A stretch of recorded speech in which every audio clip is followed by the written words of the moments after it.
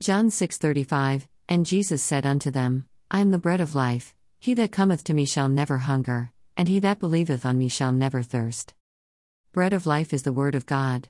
When I was spending my days without proper food but a single meal or a cup of tea, I used to think why God is denying me despite saying the Lord's Prayer regularly.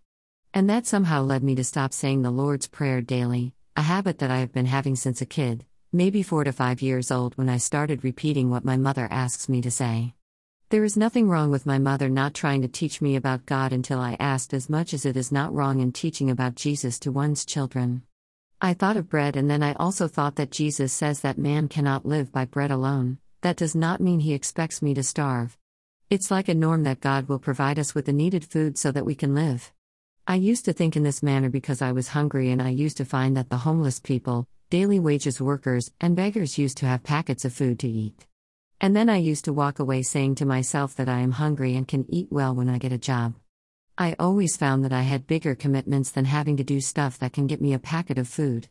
But then I realized today that it could be a model, as they say in American evangelism, that God wanted to show about my moral conduct and strength of my character in these trying times. For people indulge in sinful deeds for food. I also went through the phase of poverty, maybe. So I reconciled myself, and I am happy today that I never had a thought to blame God for my situation but believed in Him and wanted His deliverance. I always blamed the works of Satan. I'm happy that my faith and trust in the Lord stood and stands that test of time and patience, long-suffering and forbearance. And, when I never had the grievance over my losses, for I had the hope of moving forward. I'm happy that God had filled with me the wisdom to understand the Word of God and is making me learn more today.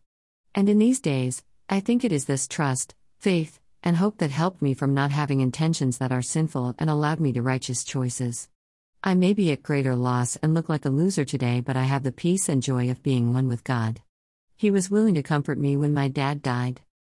Dear Lord, Almighty, bless this day and the days to come. Bless all those who wish me well, those who don't accept to treat me inhumanely, and those who want me to live a good life. Bless my enemies to stay away and not know me, that they will not earn your wrath against them. Fill our daily plates in abundance, that we may never run out of but be able to help others. Provide us with long-lasting, good, and safe roofs and clothing. Thank you for what you have provided today. Deliver us from all evils, specifically, that are of this day. Touch us with your healing hand so that we may remain in good health. Make way for us and show us the way to your blessedness, that we may lead our lives in peace, joy, love, hope, faith, goodness, prosperity, praise, and worship, exemplifying your glory for a victorious life on this earth. Amen.